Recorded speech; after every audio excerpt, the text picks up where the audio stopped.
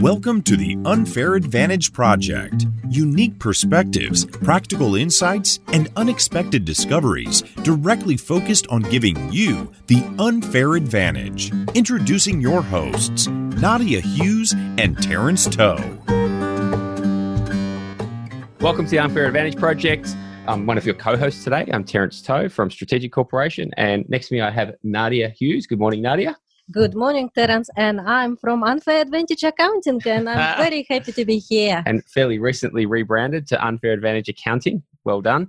This morning we have a great guest, second time on, and he's the founder and I think Chief Visionary Officer of BNI. Visionary Officer, yes. Yeah, of BNI, and here today to talk about a great book that he's written recently called Who's in Your Room? Thanks to both of you for inviting me back. It's good to know I passed the audition. It was pretty hard not to invite you back after the way the last episode went, actually. It was a lot of fun. Yes, it was fun and we got really good feedback. And now I meet people and they say, oh, you were funny with this one, with Ivan. And I go, yeah, how did you get him on the podcast? Oh, it was very hard. I don't know. How did you get him? Well, I think the normal thing you ask. Yeah. Yeah. It's amazing. Yes. What a thought. Yeah. What a thought. Okay. Ivan, I just have a first question. Why did you write this book? Made you think of this book? Because there are two co-authors, but I want to know what your personal motive was. So the concept of the book wasn't mine originally. It was Stuart Emery, my co-author. And he shared at an event I went to. I'm a member of an organization called the Transformational Leadership Council. And he shared the concept of the room. And in a couple of minutes, I'd love to share the general construct of the concept. But he shared this, and I thought, oh my goodness, this applies to networks. This applies to the kinds of people that you surround yourself with in networks. And of course, I've been running BNI for 34 years, and it's the world's largest face-to-face networking organization. And I've experienced the kinds of things he was talking about. And I was so impressed with the concept. I went up to him and I said, you got to write a book on this. And he said, yeah, I'll do it. And he didn't do it. And I kept bothering him. And finally he said, oh, heck, you want to do the book with me? And by the way, he's from Australia, Stuart. He's Australian. And finally he said, oh, heck, actually he's Australian. He didn't say heck. He said, yes, I'll Crikey, I will do it. Yes. Stop bothering me. We'll do it. And so he and I, with Rick Sapio, produced this book. I opened this book and started to read it. And I was thinking to myself, it's one of the most important exercise I should be doing and advising other people doing whenever they are on crossroad or whenever they have difficulties with reconciling something in their lives. And it just hit me really hard. It's of recent, and this book was a confirmation of my suspicion that I was doing something wrong. That's why I was running out of path. Yeah. And the biggest revelation happened to me in the last months was being somewhere which looks like very successful and thriving enterprise, yet you feel not home. You don't feel comfortable and you feeling completely drained and exhausted, yet you're not find it satisfying, any success coming your way. And this discovery really hit me hard when I just read these words that I was acting outside of my values. That's critical. Absolutely critical. Let me give you the construct for your listeners, for your viewers, the construct of the room, and then let me tackle values because that really comes second. Imagine that you live your life in one room. For those of you who have not read the book, imagine you live your life in one room, and that one room has only one door, and that one door is an enter-only door, so that when people come into your room or into your life, they're there forever. You can never get them out. Now, luckily, it's a metaphor. And I would argue it's probably more than a metaphor, but luckily, let's just say it's a metaphor. If it were true, Nadia, Terrence, if it were true, would you be more selective about the people that you let into your life? Of course. It's a confined space and you don't want anybody there. You want the people that that you enjoy having around you. And everybody says that. So here's the thing. I think it's more than a metaphor, because I'd like the two of you, and if you're watching this or listening to this, I want you in the audience to do the same thing. I want you to think of somebody who you've gotten out of your life, because I've had people say to me, I can get them out of my room. I can get them out. I want the two of you to think of someone you've gotten out of your life who was toxic, difficult, annoying. You just did not like being around them, and you got them out of your life. Now, I'm not going to make you share the names, but do you have somebody in your mind? Oh, yeah. Of course. Sure. Everybody does. No. Yeah. So if you're listening to this, I want you to think of someone. Mm-hmm. Here's the deal. If they're still in your head, they're still in your room. Because the experiences that you had with that individual will stay with you for the rest of your life. One of the people that we interviewed was Dr. Daniel Amen, who is well known as a neuroscientist and psychiatrist. And he said that the people that you build relationships with, their fingerprints are all over your brain. You can never delete those memories. And so it's so important to bring people into your life that add value to your life and don't take away value from your life. And so you've got to be more selective. But what do you select based on? And Nadia, that was your point. It's got to be values. And when I talk to people about values, it's like deer in the headlights. You know, I say, well, tell me your top 7 values. And people are like, honesty. Oh, okay, great. That's 1. Give me 6 more. And they're flustered. They don't know what to say. You can't determine who you allow into your life unless you get clear about your personal values. And when you understand your personal values, then you know what kind of people to bring in your life. Here's a technique that I talk about in the book that you can start the process with. They're called deal breakers. So I'll give you one of my deal breakers, and then maybe you guys will share a deal breaker. A deal breaker is something where this is not the kind of person you want around you. And I actually came up with this one. You know, toxic, angry people, I had that as a deal breaker for a long time. But I came up with a whole new one when I wrote this book that just hit me like a ton of bricks. Drama. People that are dripping in drama. That their whole life, we all have a little drama. I have a little drama. But you know what I'm talking about. People that every day is drama. There's one dramatic event after another. And I realized I just didn't like people like that around me. And that became one of my deal breakers. What are some deal breakers for you two? No, before I do it, I want to ask you one interesting thing. There is a bit of crossroad with other school of thought. And if you please allow me to do this to you. When we don't like something in other people, it means it's something we have deeply entrenched inside ourselves, and we don't like this trait about ourselves. So when I'm talking about my deal breakers, I have to be very careful why they are my deal breakers. Is there is part of me also possessing this type of deal breakers myself? Yeah. And this is where I have to be very careful when I'm picking my deal breakers, because they are ultimately the one I have to make sure that I absolutely have none of it inside me. Right. Well, listen, that's definitely true sometimes. But I think people who are self-aware, if you are reasonably self-aware, you have a pretty good sense of your strengths and weaknesses. And if you recognize that a deal breaker for someone else, you actually have some of those, you're self-aware enough to catch that. I consider myself reasonably self-aware. I know what most of my strengths and weaknesses are. And in that case, your weaknesses. What are my weaknesses? Gee, I don't know if I want to share that. You're out there. You just Ivan Misner, and you become a little bit of this monolith. You just want to break it back to basic, that you're still a human being. Yeah, absolutely. I'm a human being. So I think one of my weaknesses is that I'm so structured that getting off plan is frustrating for me. I plan my spontaneity. I tend to be very organized. I mean, look at this is my desk. This is the way it looks all the time. I'm organized, systematic, and that's both a strength and a weakness.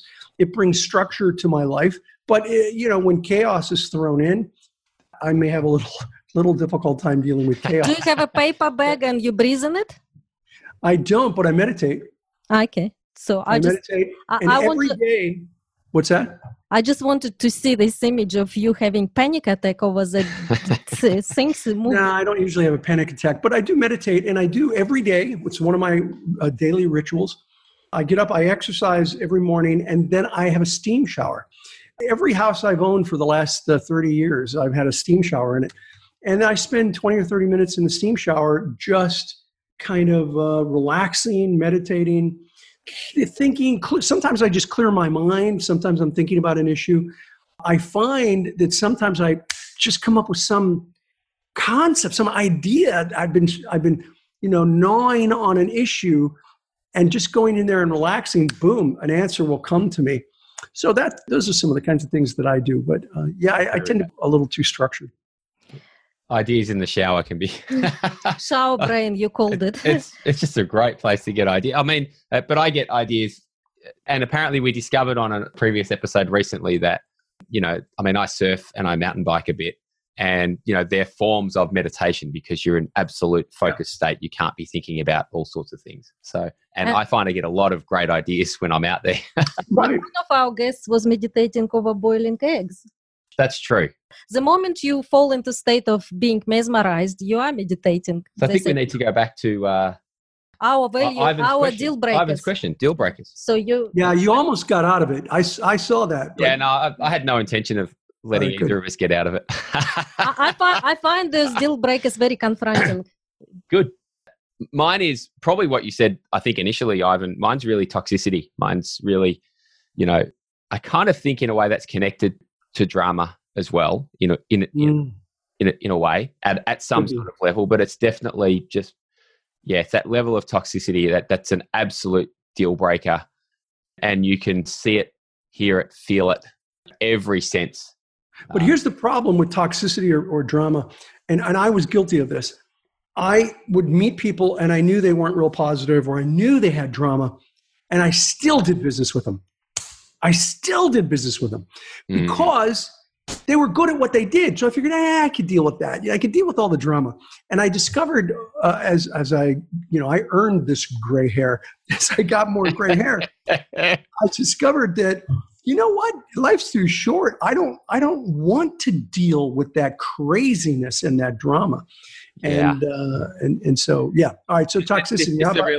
So we're going to get to Nadia in 2 seconds, but this is a really interesting point. I think I brought this in with hiring in my businesses as well. And I speak with my clients about this and how they're hiring. And there are two main aspects that I hire on. There's attitude and aptitude. Yep. But to me, attitude is such a big thing. And to me, attitude trumps aptitude every single time, because I'm inclined to agree. Someone who's got the right attitude to something, they can learn to do almost anything, Yep. So. Yeah, you can't teach attitude. Now, listen, aptitude in some businesses, I mean, if you're a brain surgeon, probably, I don't care what your attitude is. Your aptitude might trump it. But for most mere mortals like me and others, it's about attitude.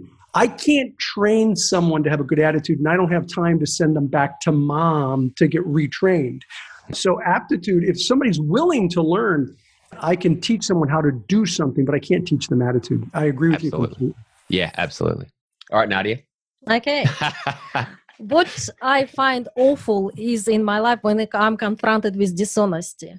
Yeah. When people lie to me and I can see through lies, and I just look at them and why are you bothering? Because I read body language. It's probably it's a time when I lose all respect for the human being, when people lie to me bluntly, when the entire body language says otherwise. Another thing I do not like is manipulation, being manipulated into anything, because again, I see the intention of the human being, because my main thing, what is behind, why are you asking me to do this? I don't focus on form as much. I more focus on intention behind it. And another one, you have to spell it out for me, because I found this word fascinating. I never met it before, but met it in your book, because I haven't heard it. One-upmanship. Oh, you haven't heard that? No, it's the first time I heard this word.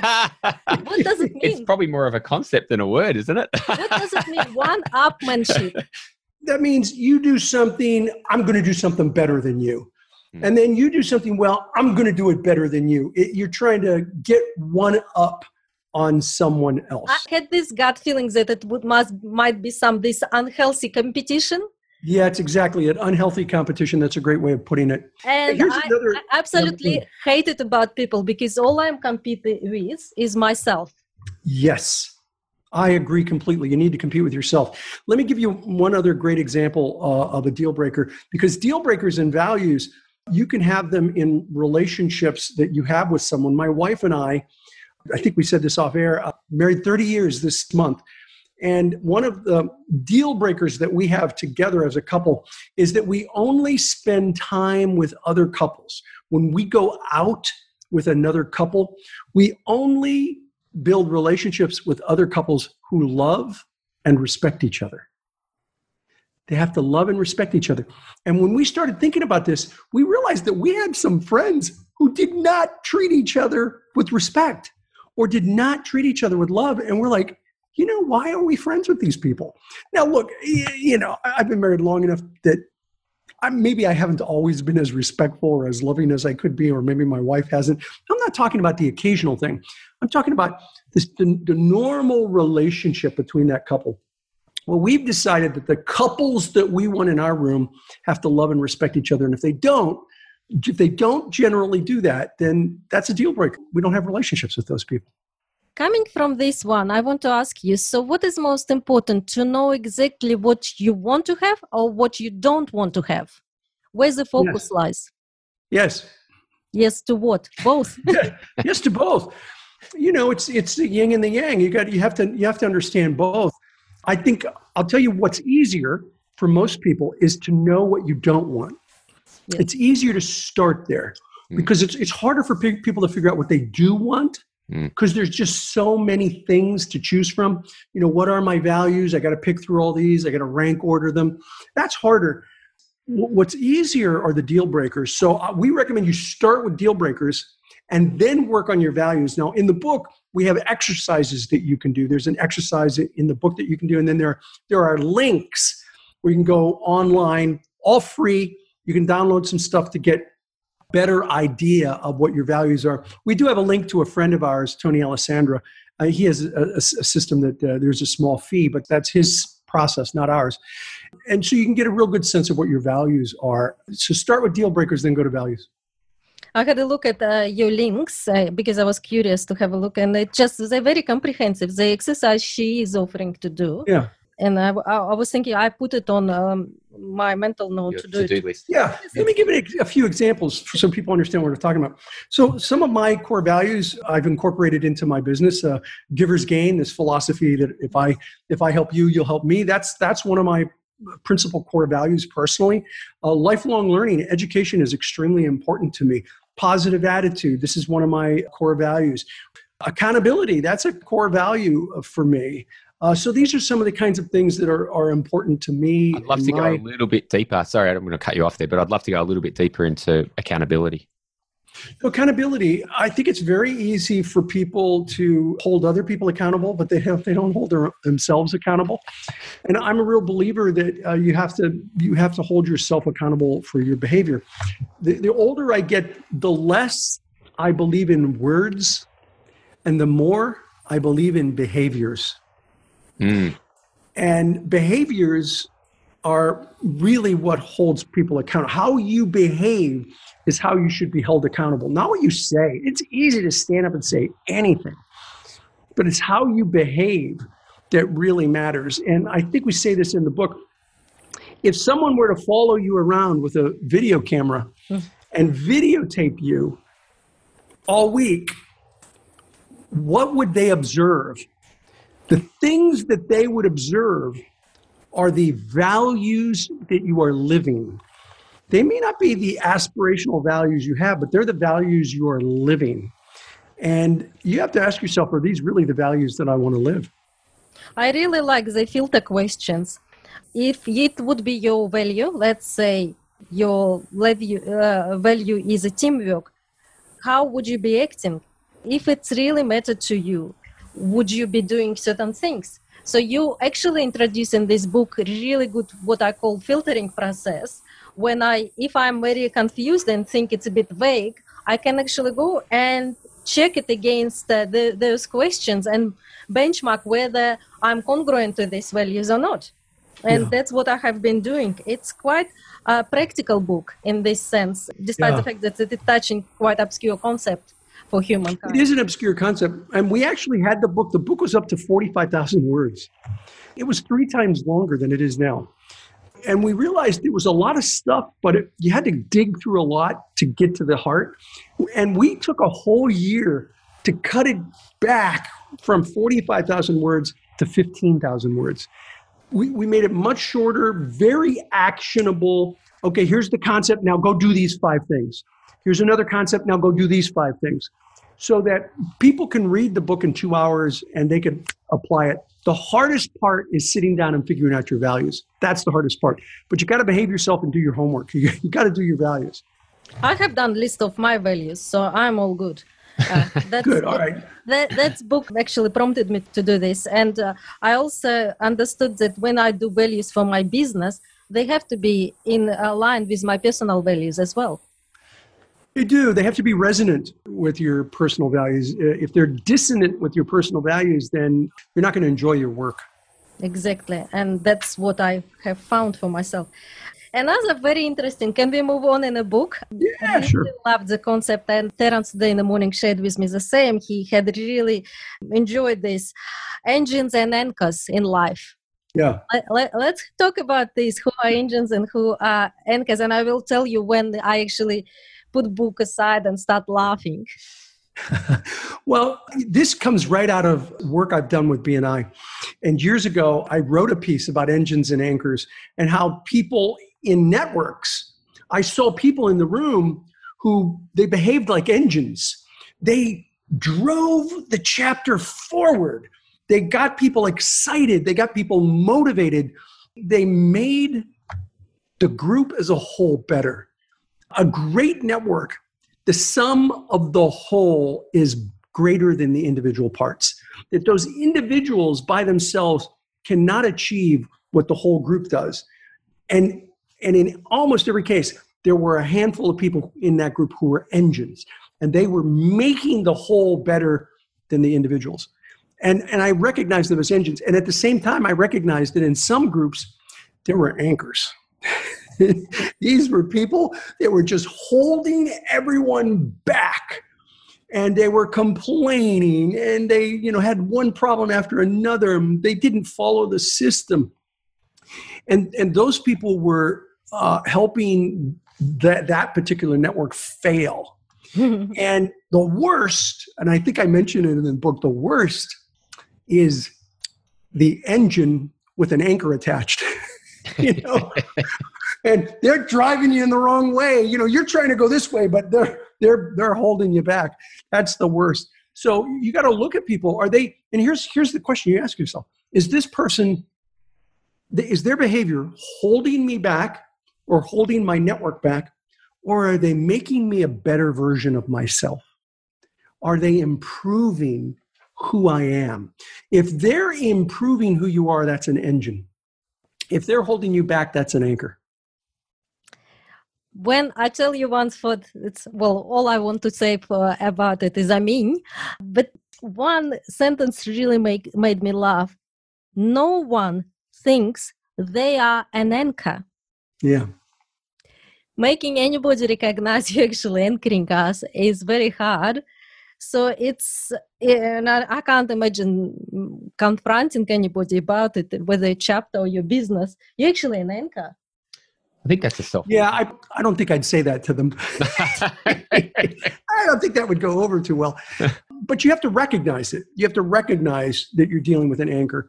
And there are ways that you can communicate with them to address the issue. But I wouldn't call them an anchor. That's counterproductive. But you know it in your head. Agreed. I've got a question. I started to realize the power of, and I think we spoke about this, we touched on this a little bit earlier. I started to realize the power of teaching and the power of kind of being able to compiling all of your own thoughts into something like a book or, I've been building out a program recently, which is like a business accelerator program. And what I found is that just through that process, I had some really profound insights into myself, into, like just developed a whole lot of self-awareness that Right. would never have been there otherwise. So I'd love to know what your insights were, what you realized, some of the big profound things that came to you through this process of writing this book. So first of all, that's sort of a self-development 401. That what you're describing there is kind of an advanced self-development. Yeah. And I started thinking about it for the book because of my experience in mentorship. In BNI, we have a lot of mentorship programs where we mentor directors, we mentor members, and everybody kind of recognizes that it's good to have a mentor. The flip side of that is somebody's got to be the mentor. People are often happy to be a mentee. They want somebody who helps them. But the flip side of that is, why would you want to be a mentor?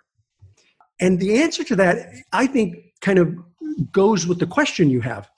You want to mentor. You said you were developing this material to, and along the way, it almost improved the kinds of things that you were doing because you're going deep and thinking about it. Mm-hmm. So let me give you a real life example. And this is one of the things I was thinking about when I wrote this book. When my son's 25, when he was 8 years old, he was in elementary school, and the principal asked me, she said, Ivan, we'd love to have you coach the chess club, because she knew I liked to play chess. And I said, yeah, sure, I'll coach the chess club. But I'd never really been trained in chess. I was in high school chess club for about 5 minutes. I never really read books. I just played, and I played pretty well. Now I had to teach these kids how to play. And I thought, I got to describe this stuff. I don't know how to describe it. I mean, I was basically had an unconscious competence.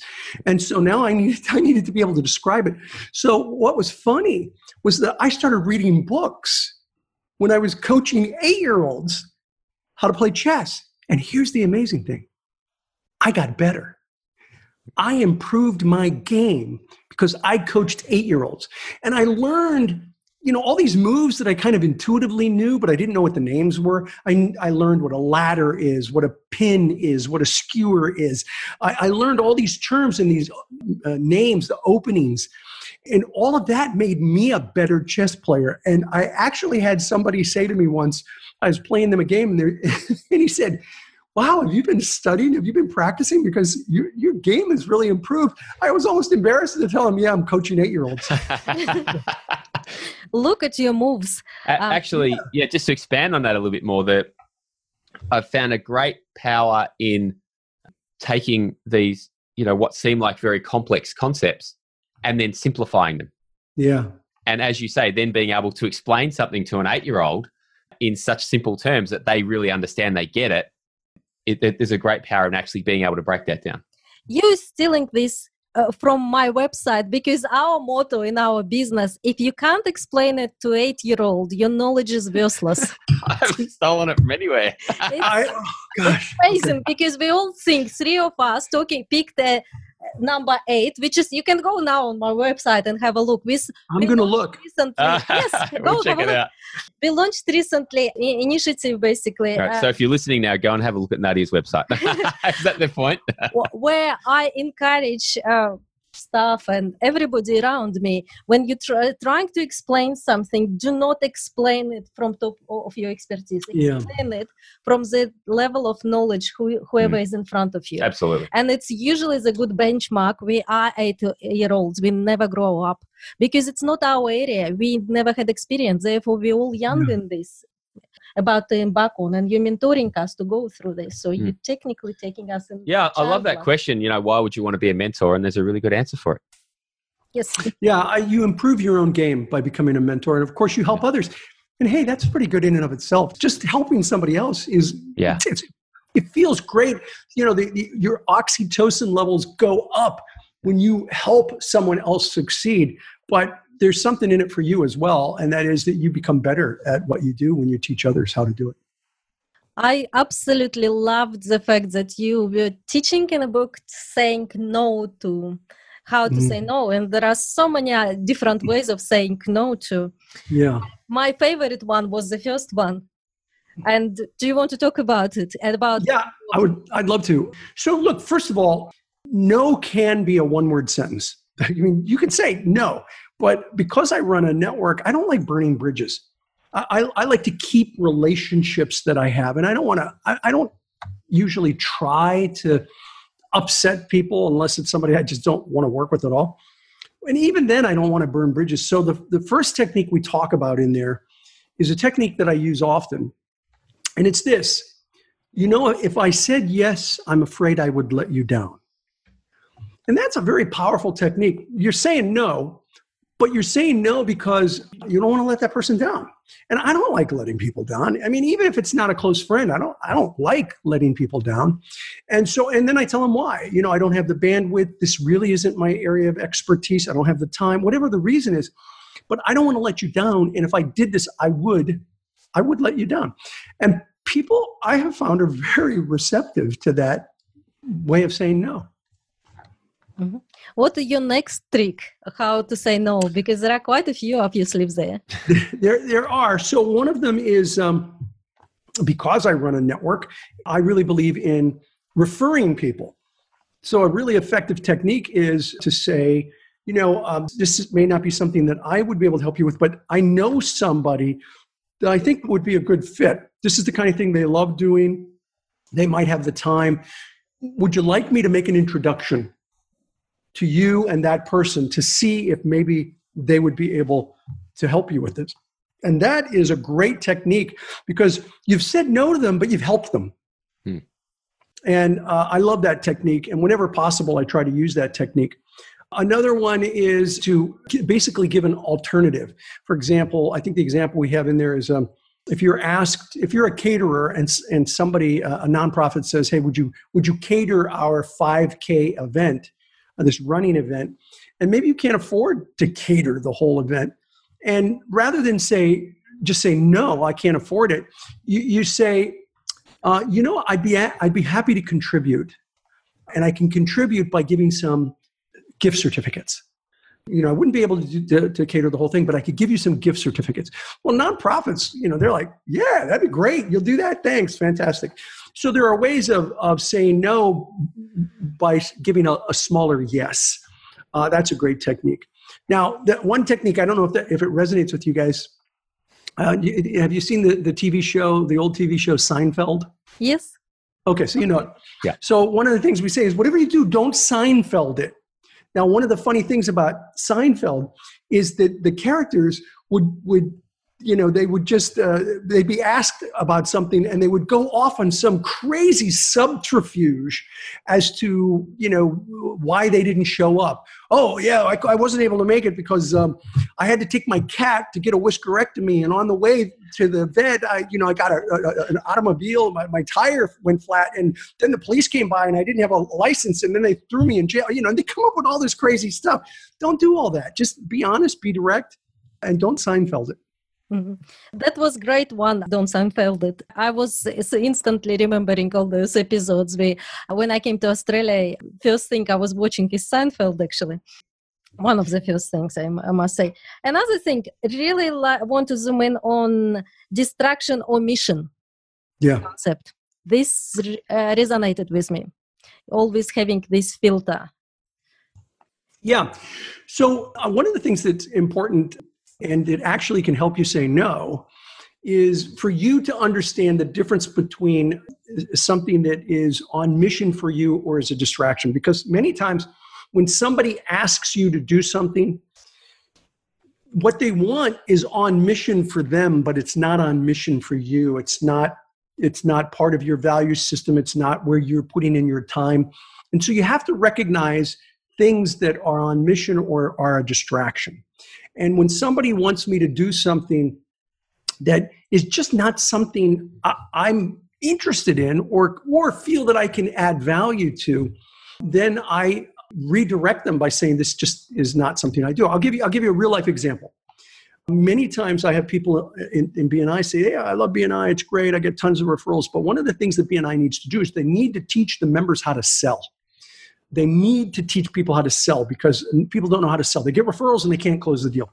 And so I say to them, listen, that's a great mission. Let me read you our mission. BNI's mission is to help people increase each other's business through a structured, positive, supportive referral marketing platform. There's no sales training in that. And so the truth is there are organizations out there who are experts at sales. Brian Tracy, Tommy Hopkins, Jeffrey Gitomer. These guys are the world's leading experts on sales. And rather than be a bad copy of them, that's their mission, let me refer you to someone I know in one of those organizations and they can help you. And that's a great example of, that's not my mission. And if I start going down every rabbit hole that people want me to go down, I'll never be the success I would like my business to be because I'm chasing all these rabbit holes that people think I should be going down. And this is where it's absolute, the nugget of it is also comes to when you creating business plan. I see so many business owners not focusing and understanding where they want to get. If they're going to take constant detour, which they treat as an opportunity and it could be highly lucrative. Yes, it could be. But what it means is a compromise comes. It means you're not going to get to the destination you initially decided to go. Therefore, you have to weigh those two. How much will it be a contributor to where you want to be rather than distractor? Right. Somebody else's opportunity is oftentimes a distraction for you. And so, and that's one of the reasons why you got to get good with your values. You got to know what your values are. You have to have a clear-cut mission for your business. You got to know what that is, and you got to stay on mission and don't be going down all these sidetracks. Can you please repeat this phrase very loud? Someone's opportunities. Sometimes someone's opportunity is your distraction. And that's happened a lot to me where people are coming to me, I have got this great opportunity. And they show it to me and it's like, that is a great opportunity. I think you should pursue it, but it's not on mission for me. It's not what I do. I have created the world's largest face-to-face networking organization because I am focused, laser focused on building a platform where people can do business through referrals. And I just don't go down a ton of rabbit holes on different businesses. And this is a challenge for people when they're in partnership, because one partner always would come up with one will try to stay focused on where they want to be as a organization, and another one will come with those opportunities. Great opportunity. So I keep this in my desk because for exactly what you're saying, because sometimes people talk about this and I say, look, you want to be successful in business? You got to do 6 things 1,000 times. Not 1,000 things 6 times. You got to do 6 things 1,000 times, not 1,000 things 6 times. The businesses that fail, and I keep this at my desk for this very reason, are the businesses that are constantly chasing bright, shiny objects. Ooh, there's another object. Yes, let's try that. And going after one bright, shiny object after another, rather than focusing on doing 6 things 1,000 times. Now, what's 6 things? 6 things that are on mission for you, 6 things that people, your mentors tell you, this is what you need to do. The things that you know are tried and true. Stop looking for some magic and focus on the fundamentals in your business and you'll do well. Another thing I really liked and resonated with me, and it's common, but it's probably a good old saying, focus on a problem, you will become an expert in a problem. Yeah. So that concept comes from... Become an expert in solution. Yeah. So that concept comes from a friend of mine, Mark McCurgow. He co-wrote a book called Solutions Focus.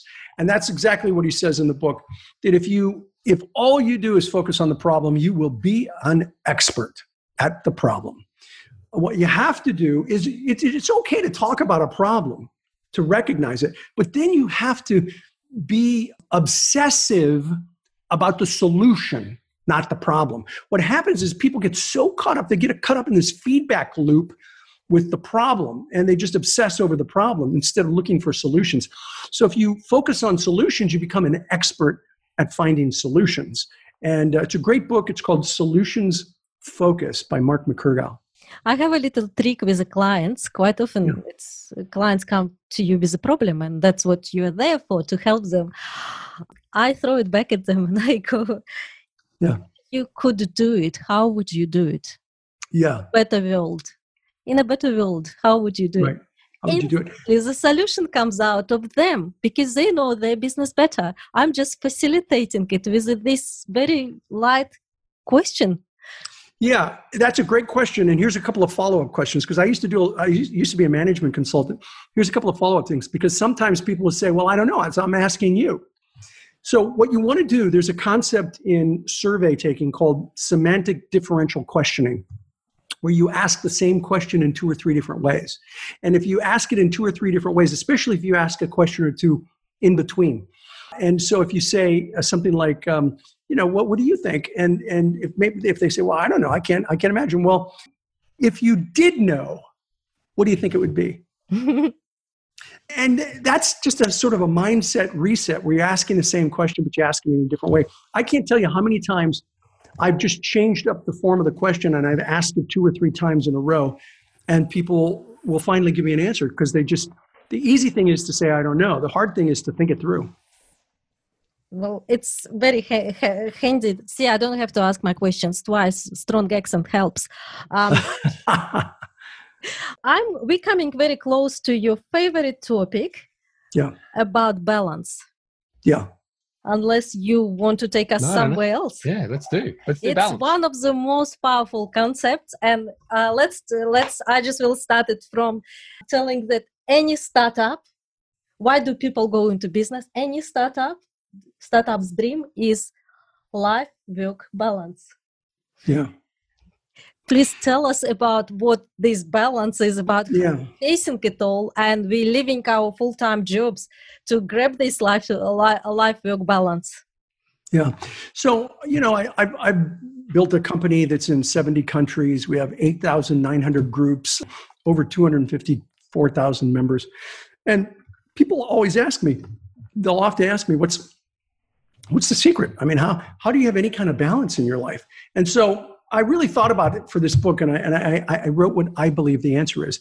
And so, you've read the book, you guys know, but if you're listening to this or watching this, here is the secret to balance. I'm going to give you the secret to balance. Ready? Build up a bit more. Forget about balance. You'll never, ever have it. You're just not going to have balance. We look at life as sort of the scales of justice, Lady Justice, where there's these scales, and that our personal life is in balance with our business life, which is in balance with our spirituality, which is in balance with our health. And life is just not that way, especially if you're a business person. Life is more of a juggling act than it is a balancing act. And so I don't believe you can have balance, but there's good news. It's not all bad news. Here's the good news. The good news is that you may not be able to have a life of balance, but you can have a life of harmony. And it's more than just semantics. Even the logo, the graphic for harmony, the yin and the yang, if you separated them, would be out of balance. So a life of harmony means that sometimes your life is just going to be crazy out of balance, but you have to make sure you understand what your values are and really focus on trying to create a life of harmony. There's several techniques that I talk about in the book. Here's the first one. You want a life of harmony? Here's the first one. It's just a few simple words. Be here now. Mm-hmm. Wherever you are, be there.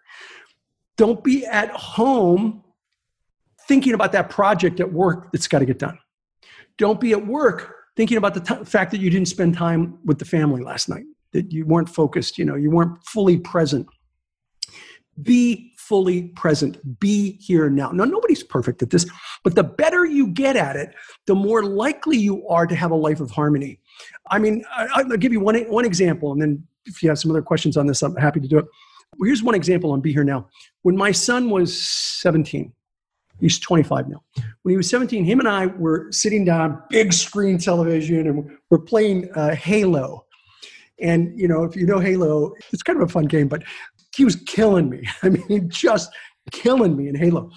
And we're playing, And we were leveling up, and that just takes a minute or two for the computer program to level up.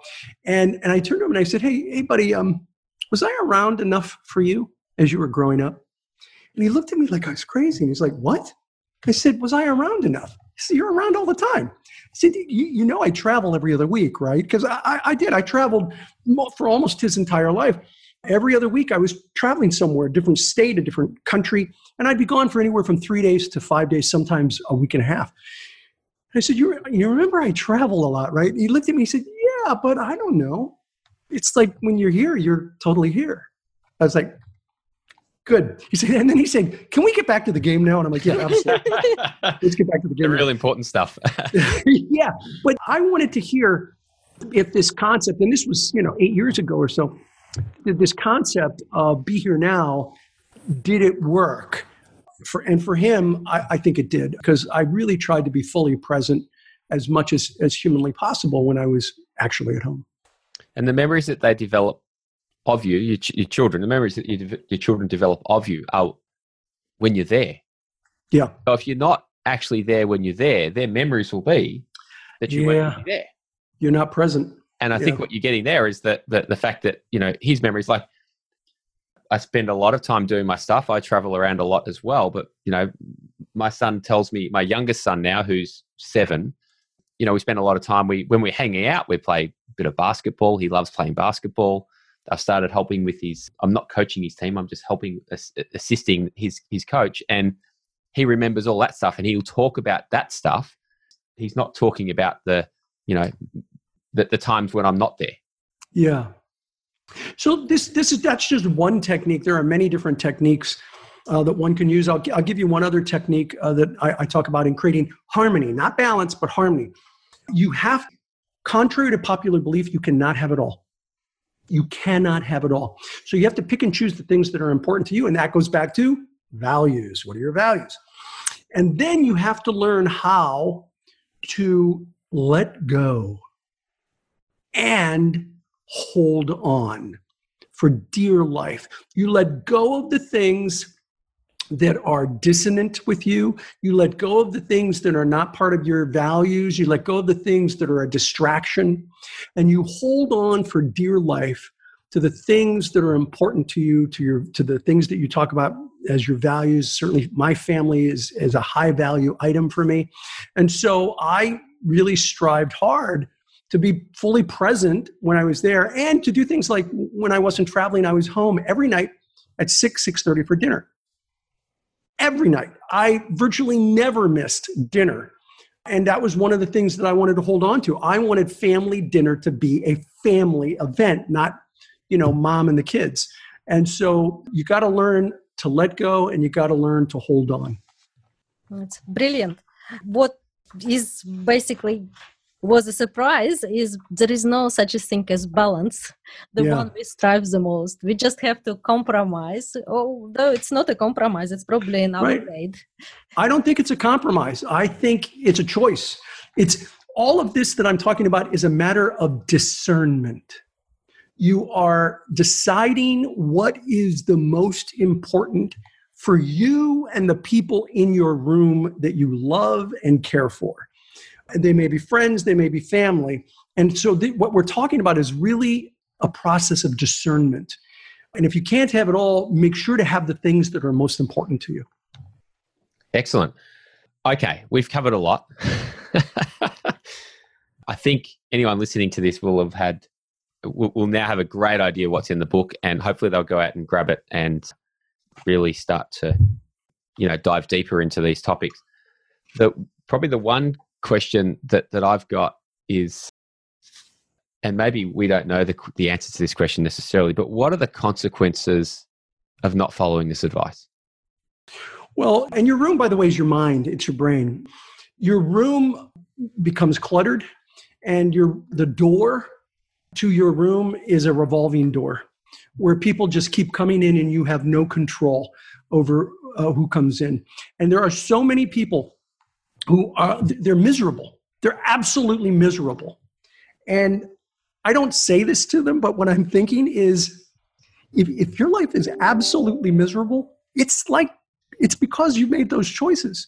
These are all choices that you're making that have consequences that have led you to this part of your life that you just don't like. And it's not too late. You can take control. You can sit down and figure out your values. You can create a doorman. We haven't talked about the doorman principle, but the doorman is your subconscious and conscious mind thinking about, who am I letting into my room? You create that doorman mentality and you control entry to your room. You learn how to deal with the people that are problems in your room, and then you learn how to live the life of your dreams. And so you can go from a miserable existence to an existence where you are in harmony by making good choices and doing it with a plan and not just swinging that door wide open where anybody can come in. I love it. Absolutely. I'll leave you with one last thought. You are the curator of your room. You design it. I can't design it. Nobody else can design it. We are the curator of our room. We're the one who creates the room that we desire. And if we don't know what we desire, it gets created for us. But if you know what you desire, then you have control of creating a room that you really, truly love. And very quick one, I want to add, a lot of people will object to it because there are people in my life which are moms, dads, aunties, uncles. There is actually a very good technique how to deal with those people as well. So your objections are not really valid. About dealing with people that you don't want in your room? People will object to this notion of I can't just constantly kicking people out of my room. What if they are my immediate family? I can't get rid of my son with bad habit, or I can't get rid of my mother. I have to call her. You're giving a technique dealing with how to deal with that. That's right. So here's in a nutshell, this is the concept. You may be in my room, but your baggage has to stay out. Now, I wouldn't say that to somebody in those terms. But that's the thing. You may be in my room, but the baggage has to stay out. Here's a real life example, and this is in the book. Rick, one of my co-authors, tells a story about his mother, and his mother was a very toxic person, very difficult, and she had a lot of health issues, and there are reasons why she was so toxic. But she would just start talking horribly about his brothers and sisters, her children, and she gossiped, and she was toxic. But he wanted to be a good son, and he was one of 9 kids. And he wanted to be a good son, and so he would call her every week, and every week he would hang up, and he'd be so distraught because the phone call was horrible. And finally he said to her, "Mom, I love you, and I want to talk to you every week, and I'd like to have a better relationship. But when you start getting toxic and you start talking about my brothers and sisters and people I know, that doesn't work for me. And so from now on, when you start going down that direction, I'm going to say this. I'm going to say, Mom, I love you. It was good talking to you. I look forward to seeing you or talking to you again next week. Love you a lot. Bye." And I'm going to hang up. She was like, "Yeah, okay, fine." The very next week, she went right into it. And he said, it was just like 5 minutes in. And he said, "Mom, it was good talking to you. I really love you. I look forward to talking to you again next week. Bye." Click. She did it the next week. Took a little longer. He said they went 3 weeks. And after 3 weeks, she never did it again. And he said, the best years of my life with my mother were those last 2 years where she and I talked every week. And it was a healthy conversation. And it ended up being a beautiful relationship with somebody who was basically very toxic. And it was because I drew a boundary in my room. And it basically was, and he never said these words to her, "You are part of my room, but the baggage has to stay out." And he did it in a very loving and caring way. And yes, you can do that too for the people that are in your life or in your room. I know I've done it. It's about boundaries. My room, my rules. I love the concept. Yeah, thank you. Thanks for sharing that. Great. Thank you very much for book and wisdom in a very comprised form. Thank you for chisel out all those pages you didn't need. It was very easy to read. A lot of work, less work for us. It was really good to get to nuggets straight away. It was express. Yeah, so that was excellent. And thanks for being our guest once again. I'd be happy to be on your show anytime. I really enjoy talking to you guys. If people are interested in any of my material, I have a blog, ivanmisner.com. And you can go there. I've been doing a blog for 12 years, twice a week for 12 years on ivanmisner.com. And the book is available at Amazon. It's available as a Kindle. It's available as a hard copy book. And it's also available as an Audible. So you can get it. And the nice thing about the Audible is all three of the co-authors read the book. Stuart does a chapter, I do a chapter, and Rick does a chapter. So all three of us. And here's a secret about the Audible. We actually added content because we had done the book already. So we threw in, bonus material in the Audible version. So if you're interested, go there. And of course, anyone's interested in BNI, BNI.com. Thank you. Excellent. Thanks, Ivan. It was great to have you on again. My pleasure. Anytime. Thanks for listening to the Unfair Advantage Project. For more curated resources, visit us at unfairadvantageproject.com.